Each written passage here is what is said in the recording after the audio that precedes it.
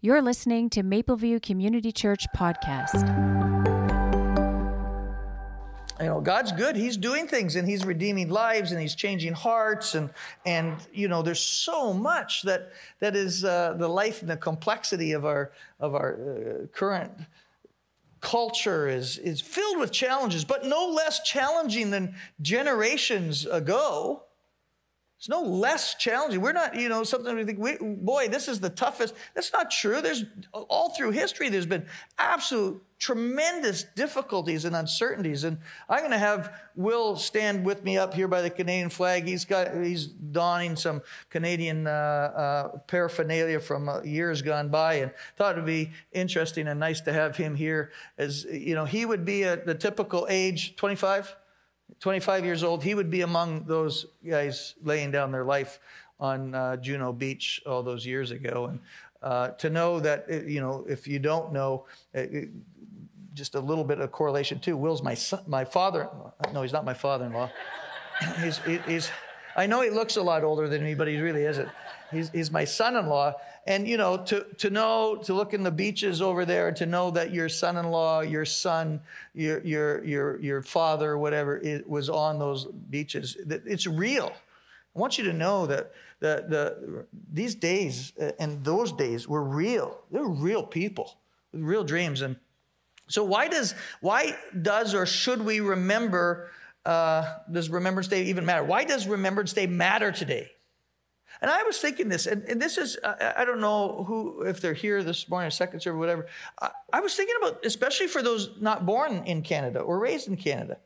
Like, you're coming as new Canadians over here. Why are you commemorating these wars? Why would you do that? Like, and you can lose the context some if you come from another location, another place, or whatever. Why? And it may not resonate in your heart the same way as it might be for some of us who have had grandparents and serve. And I was talking to Mike Coppin on his way out. He says, my grandfather actually was sunk in the North Atlantic and died in the North Atlantic with a German U-boat many years ago. And why do you do this? Why is it important? And first off, let me say this.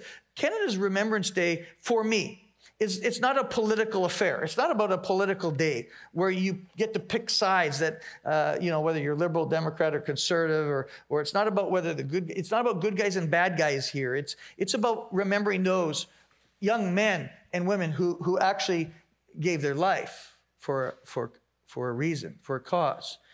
They laid their life down. It's not a political thing. Why do we? Well, as sad as it may sound, war has shaped Canada and Canadians for hundreds of years. Last Saturday, I took a weekend off, and I was in the Canadian War Museum in Ottawa last Saturday, or not yesterday, but a week ago Saturday, and walking through, and that was the first plaque that I saw, is that war has shaped Canada and Canadians for hundreds of years. So if you're a new Canadian, why do we do this? Well, today we live in such a wonderful country, and it's one of the more sought-off places in the globe to live. It's because, in large part, for men and women of years gone by that we barely even remember anymore and don't put a connection to, that we're here today with these opportunities.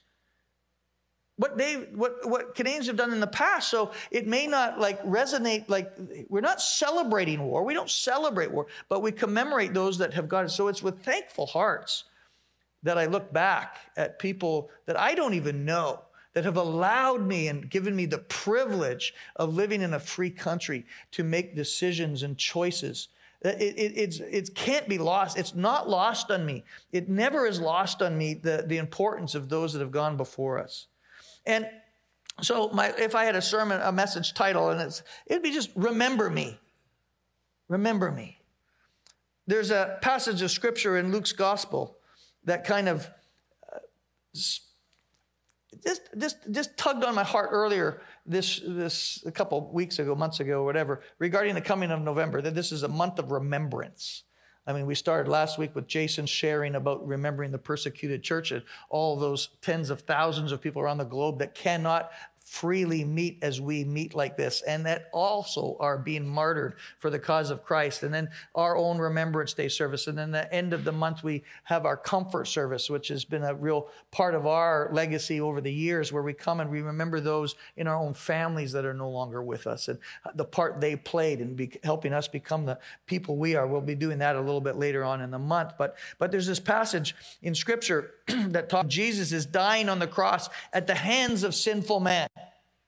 The Son of the living God, who had all power, dies by the hands of sinful man. How many people have died throughout the ages by the hands of sinful man? How many have faced all kinds of terror and horror at the hands of sinful men? As you walk through the museum, Canadian War Museum, you see all kinds of different moments and times and actual physical vehicles and stuff that have riddled with bullet holes and where people have died and all kinds of stuff. It can be a very moving moment thinking that real people have given their life so that we can have what we have today. As Jesus hung on the cross, dying for our sins, there was these two other thieves, both criminals that were being crucified at the very same time as Jesus. And as the soldiers were mocking Jesus, and as he was on the cross dying, as they were betting for his clothing and all kinds of stuff and slurs coming out, and one of the criminals got involved. One of the thieves also got involved in it and was spitting out his venom against Jesus. But the other man who was dying, and the other thief spoke out and asked Jesus to remember him. In his own words, he says this, as he's on the cross next to Jesus. I'm not sure about privileges and different things. But little things really strike me. If you're going to die, something about being next to Jesus is somewhat of an honor. Just a weird kind of J thought that we still talk about too. This man. And what does he cry out? He says, Jesus, remember me when you come into your kingdom. What an awesome moment. What a moment in time that this man who we don't even know his name or anything, he calls out. And the biggest memory of any memory that you can possibly have is that Jesus would remember you. Let me get back to my notes here. The idea of remembrance for me leads me into this day, remembering a 25-year-old Will Ferguson who chose to put his life in danger, that they need to be remembered. I think in the course of our short life, and it is short, for really short, we don't know how much time, but even if it's 80 or 90 years, it's still relatively short in light of eternity. In the course of our short time here, no matter what we have done or what we haven't done, I think when it comes to the end of our days, don't we all want to be remembered for something? Don't you want to have someone appreciate that you walk through this earth? It doesn't have to be necessarily the masses of people. You don't have to have your name on billboards. That's not the kind of memory I'm talking about. But isn't it something in this that at the end of our time, we know that somebody cared that we walked through this planet, this history? This past week has been a bit of a challenge here because very suddenly Bob Nakeff passed away. A good friend of Carl. Every Sunday morning I'd see him. He'd come every Sunday morning. He'd be here during the tent times, and he's only been here for 3 or 4 years. But after his wife passed away, he started coming. We became his family, and I joke with him every single Sunday. He would sit first service, and he'd stay through often 2 or 3 services.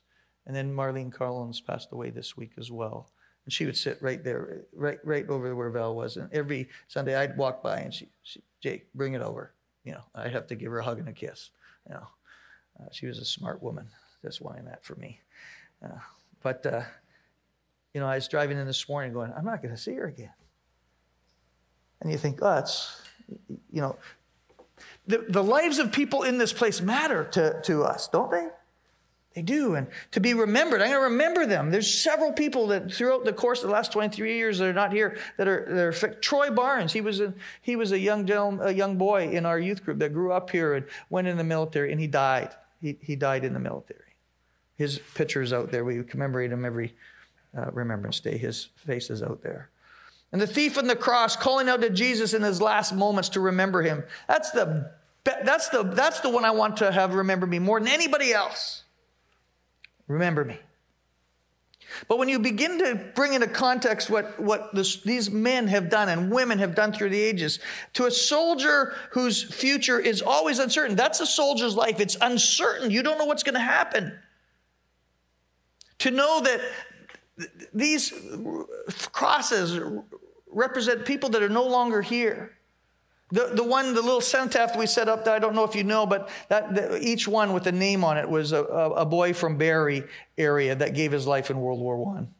Those are all people from this area. In fact, last year, one of the people that helped bring in the honor guard was looking there, and he went, "Oh my goodness, that's my grandfather's name.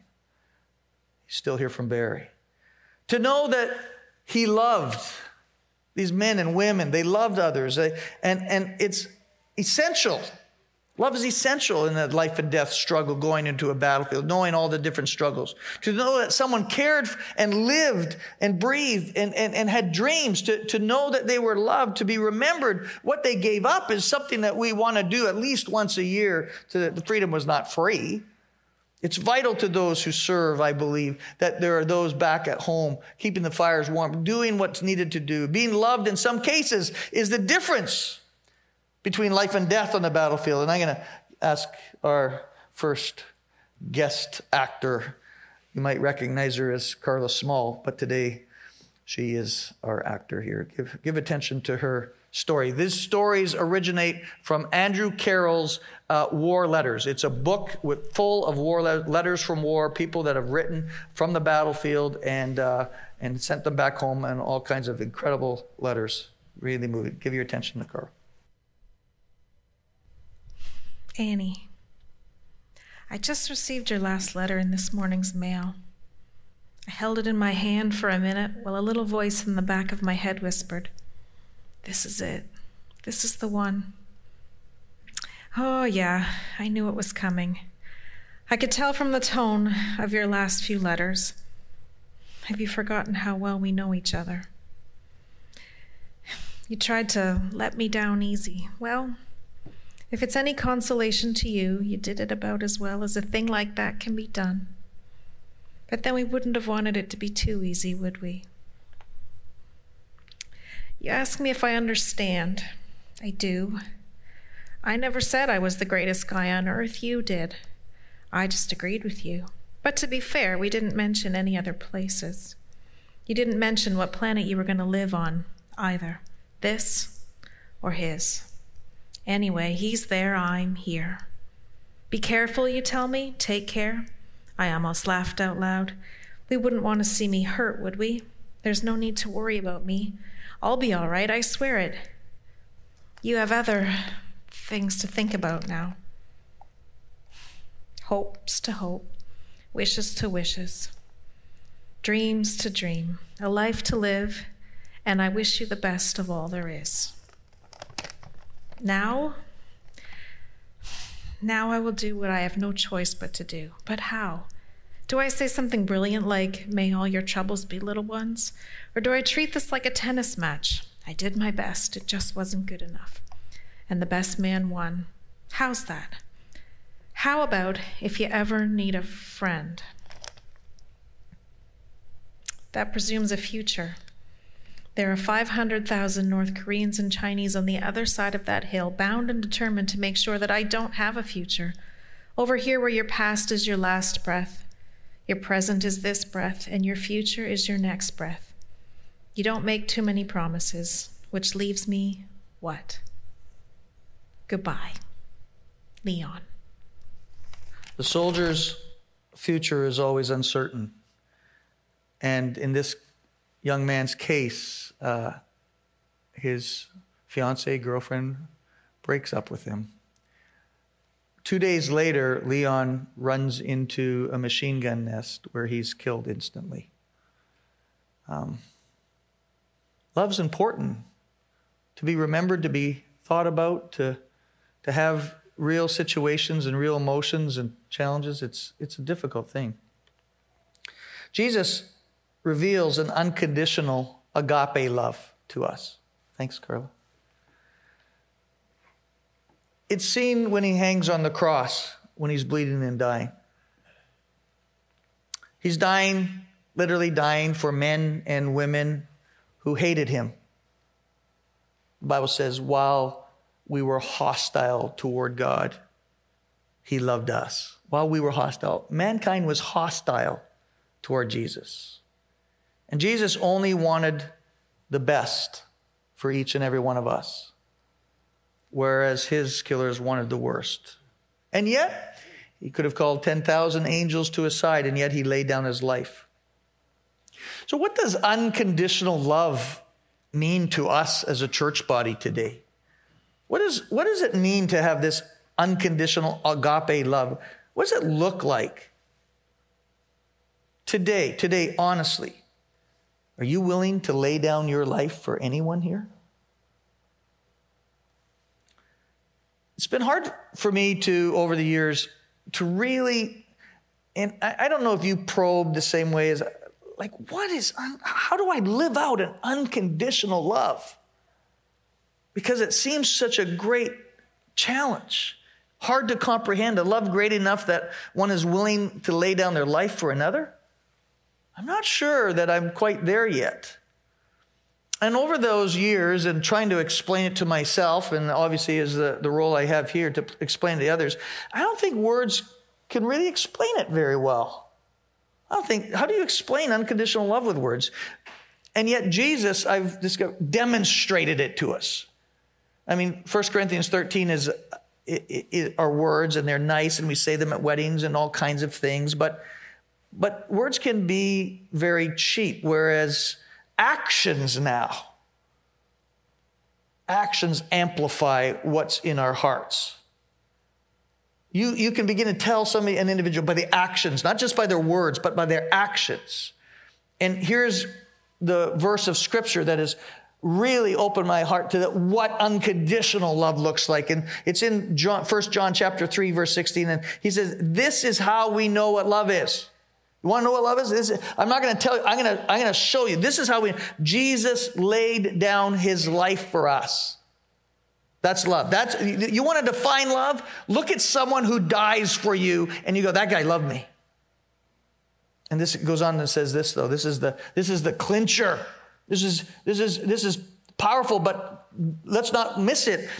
And we ought to lay down our lives for our brothers. That's the clincher. Why is the church less than powerful today when we talk about everything? How often are you ready to lay down your life for your brother? You want to convince them of your ideas, your opinions, your thoughts, laying down.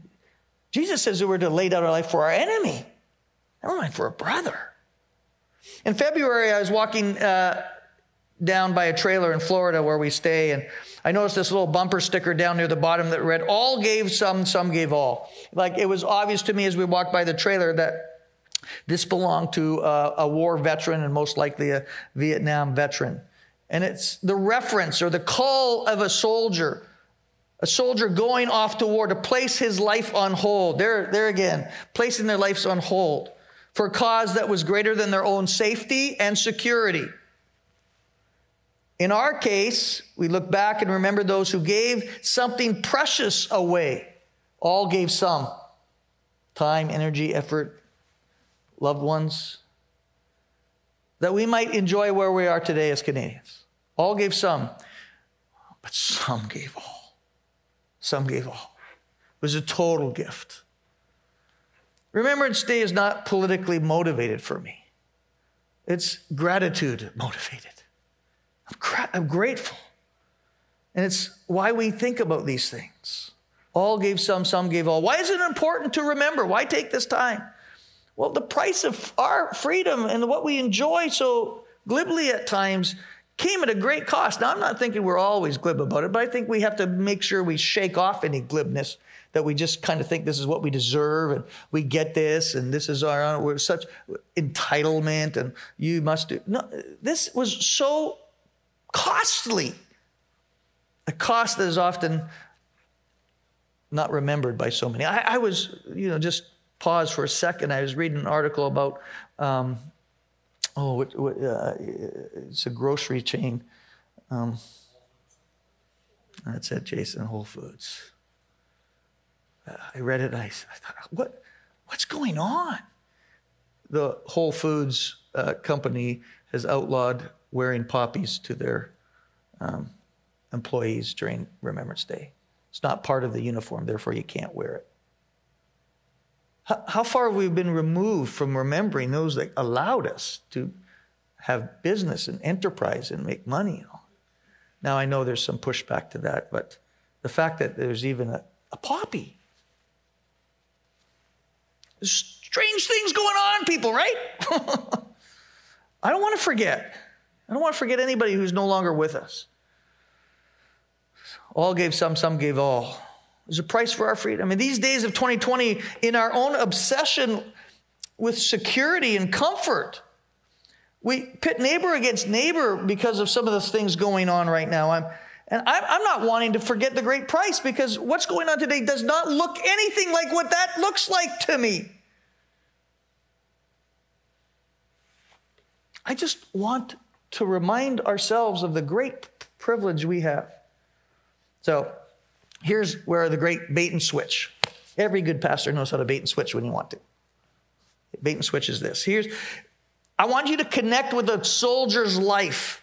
I want you to understand the dramatic intensity of being a soldier going on a beachfront where there's people that hate you, that want to kill you. That's the bait, and the switch is, that's how you and I are to live as believers.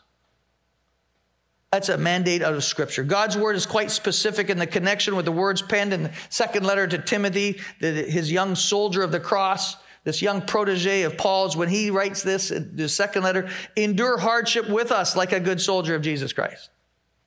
Here comes the switch. You see, what you see here in the physical realm is the way we ought to live our lives for Jesus in the spiritual realm. That's how we would. There's certainly a call to believers to action, not just with words, but with our behavior, with our hearts involved, to care. Actions speak louder than words in 2020. As a Christian, I've learned a lot from observing and reading about our men and women in arms throughout history. It's been like a little sidebar for me. I'm so interested in those things. But I think it comes back to the fact that some of that calling is how you and I as believers in Jesus are to live our lives. And we need to remind ourselves that this is a calling of God, that the world is still not in favor of you as a believer. They're not going to just make way because you show up. Physical soldiers, C.S. Lewis, physical soldiers are assigned to me of one who needs to persevere through adversity. That's what you're called to do today, church. Persevere through adversity. How to continue to find ways to make stands in the midst of life and death struggles. And there are life and death struggles happening all around us all the time. And this is where C.S. Lewis, in his book, The Weight of Glory, a great book, he says this: the life of a soldier on active duty consists of every potential hardship, all wrapped up into one hazardous environment that most spend their lives fleeing. Okay, I get that. If you're in the world, you flee hardship, you flee adversity, you do. But as a believer in Jesus, we have to stand in the gap and care for those that can't care for themselves. Be kind for those that have not received any kindness. Pray for those that would just as soon as punch you. Like a disease, he goes on to say, like a disease, soldiering threatens suffering, pain, and death. Like poverty, soldiering threatens meager accommodation, bitter cold, unbearable heat, terrible thirst, and genuine hunger. Like slavery, soldiering threatens forced labor, mandatory capitulation, injustice, and punitive rule. Like exile, soldiering separates you from all whom you love and everything you cherish. Like the galleys of old, soldiering imprisons you at close quarters. Soldiering threatens every temporary evil. That's what we are living in. And there's a chaos out around us. Just step outside these walls, step into our culture, step into this past week's elections, and the world's looking in, and boy, it may get a whole lot tougher. It's challenging. But it's always been challenging. Let me reference Jason Weeding, who's going to come and be our second act here. Give your attention to this sad story written by a soldier in World War II near the end of the war. May 2, 1945. Dearest Mom and Lou, a year ago today, I was sweating out shells on the Anzio beachhead. Today, I'm sitting in the city of Munich writing a few lines home. What a contrast. A still greater contrast is that between this city here and the living hell of Dachau concentration camp, only 10 miles from here. I had the misfortune of seeing the camp yesterday, and I still find it hard to believe what my eyes told me. A railroad runs alongside the camp, and as we walked toward the boxcars on the track, I thought of some of the stories I previously had read about Dachau, and was glad of the chance to see it for myself, just to prove once and for all that what I had heard was propaganda. But no, it wasn't propaganda at all. If anything, some of the truth had been held back. In 2 years of combat, you can imagine I've seen a lot of death, furious deaths mostly, but nothing has ever stirred me as much as this. The first boxcar I came to had about 30 what once were humans in it. All were just bone with a layer of skin over them. Most of the eyes were open and had an undescribable look about them. They had that beaten, what did I do to deserve this kind of look. 20 to 30 other boxcars were the same. Bodies on top of each other, no telling how many. No identification as far as I could see. And then into the camp itself. Filthy barracks suitable for about 200 persons held 1,500. 160,000 persons were originally in the camp, and 32,000 were alive, or almost alive, when we arrived.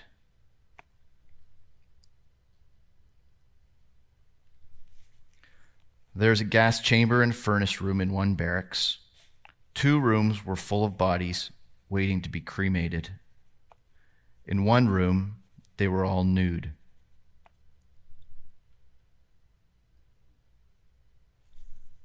In the other, they had prison clothes on, as filthy as dirt itself. How can people do things like that? I never believed they could until now.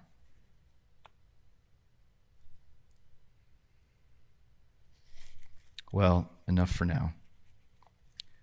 Miss you all very much. Your son, Horace.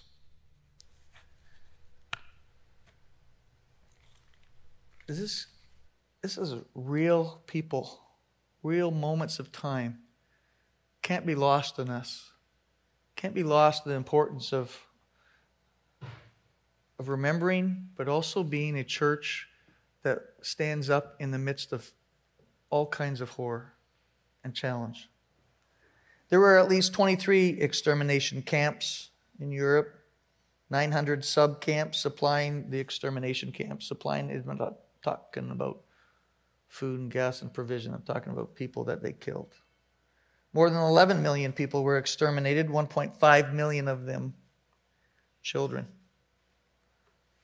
Over 6 million Jews were killed in the Holocaust.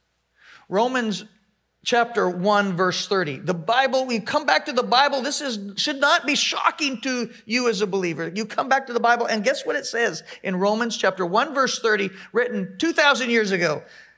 Men will invent ways of doing evil. It's right there for us. And the temporary evil of man is hideous and challenging. Recent days, and talked to some of the new Canadians that have come in from different lands, and they know all too well, some of them from lands where some of these atrocities happened, and they lost millions of people, not millions and millions. It's so far outside of our thinking that we can't even hardly comprehend it. But in the midst of man's evil, God sends a Savior, a mighty warrior that looks like no earthly soldier. He comes to enter the evil, the rottenness, the sinfulness of man. Stop looking at people, stop looking at countries, stop looking at races as it's sin nature that makes some of these things come alive. And the only thing to combat the sin nature is Jesus' death. We can call it all kinds, but it's a sin nature. For this, 1 John chapter 3, verse 8, listen to God's word. This is so important for us to understand that we are now soldiers of the cross, that the body of Christ needs to stand up. For this purpose was the Son of God manifest to destroy the works of the evil one. He came to destroy racism, all the terror and awful and the hideous prejudice and discrimination. Jesus comes, but the world, if you don't embrace Jesus, you're only going to be operating from yourself, your old flesh, and that you're going to find people just overwhelmed by it. But unlike the soldiers trying to kill their enemies, Jesus went a second mile, laid his life down for his enemies. That's the high calling of Jesus. Greater love is no man than this, that he would lay down his life for his friends. But we're that church. We're to do that. That's our calling today. God gave his son he gave his son to go into battle, to risk his life. For God so loved the world that he gave his only son, that whoever believes in him shall not perish but have eternal life. He gave his only son to a world that hated him, to go fight a struggle that could not be overcome in the natural, that he died hanging on the cross. Jesus was killed in action. He was the original soldier of the cross, but he came to redeem man, come to pay the penalty of man's sin. He went to war to redeem our freedom, to help us to escape from the demonic snares of the flesh and the natural man and all his plans. He was wounded for our transgressions. Jesus did all of this. He put himself in harm's way that I might come out of this better. But it's our time. God spilt his own blood on the Flanders fields of this earth on my behalf, but now I must exhibit courage and commitment to the call of God. That's what the church is supposed to be. And the thief on the cross and the dying moments, that's why I want to be remembered by the one who created me. I want to be remembered by Jesus. Do you want to be remembered by, do you want to make a mark for God? Then let's stand up and be strong where you are. I'm not saying being crazy or goofy or fanatical, but can you just reflect kindness and grace and mercy in a world that doesn't have that right now? Can you lay down some of your own privileges and rights in order to help somebody, encourage somebody, pray with somebody?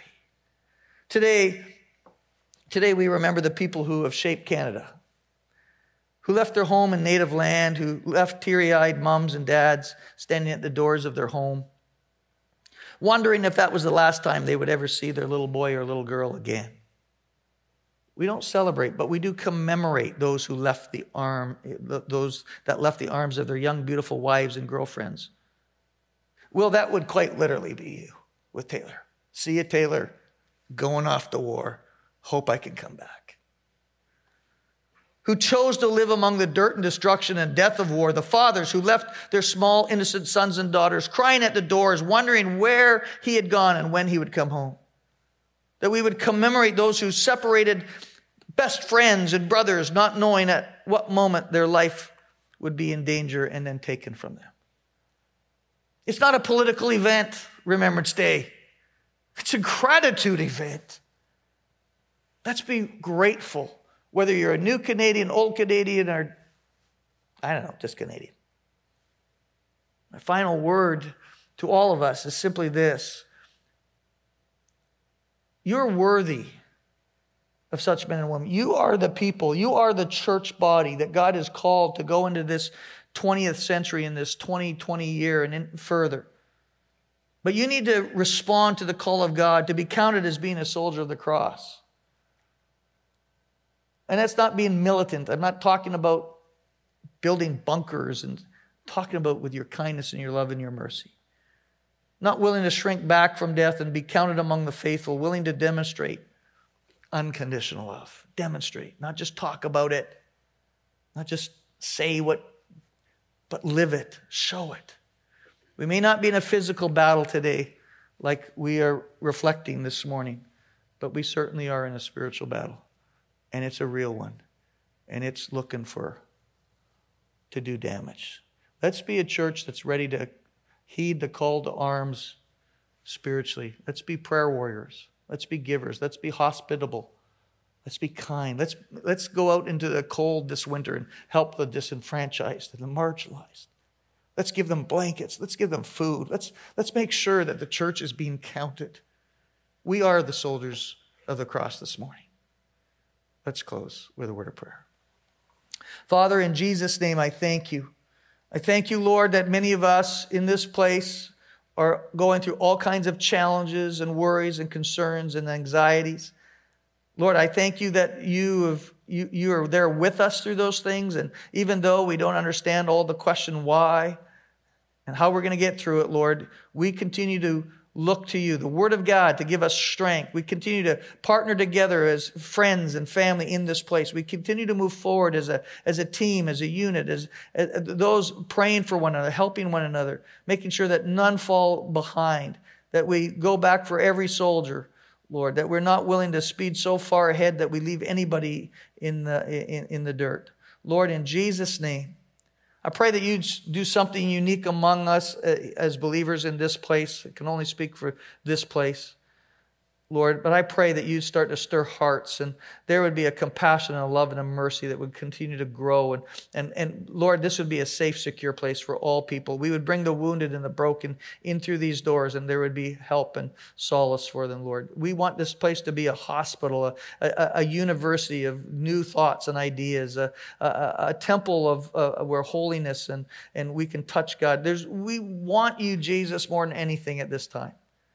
We thank you, Lord, that you hear our cries and our prayers, that you're not forsaking any one of us. And we thank you, Lord, for all those that have gone before us, that you've called to go before us. We thank you for this land. We give you all the praise and glory in Jesus' precious name. And everybody would say, amen and amen.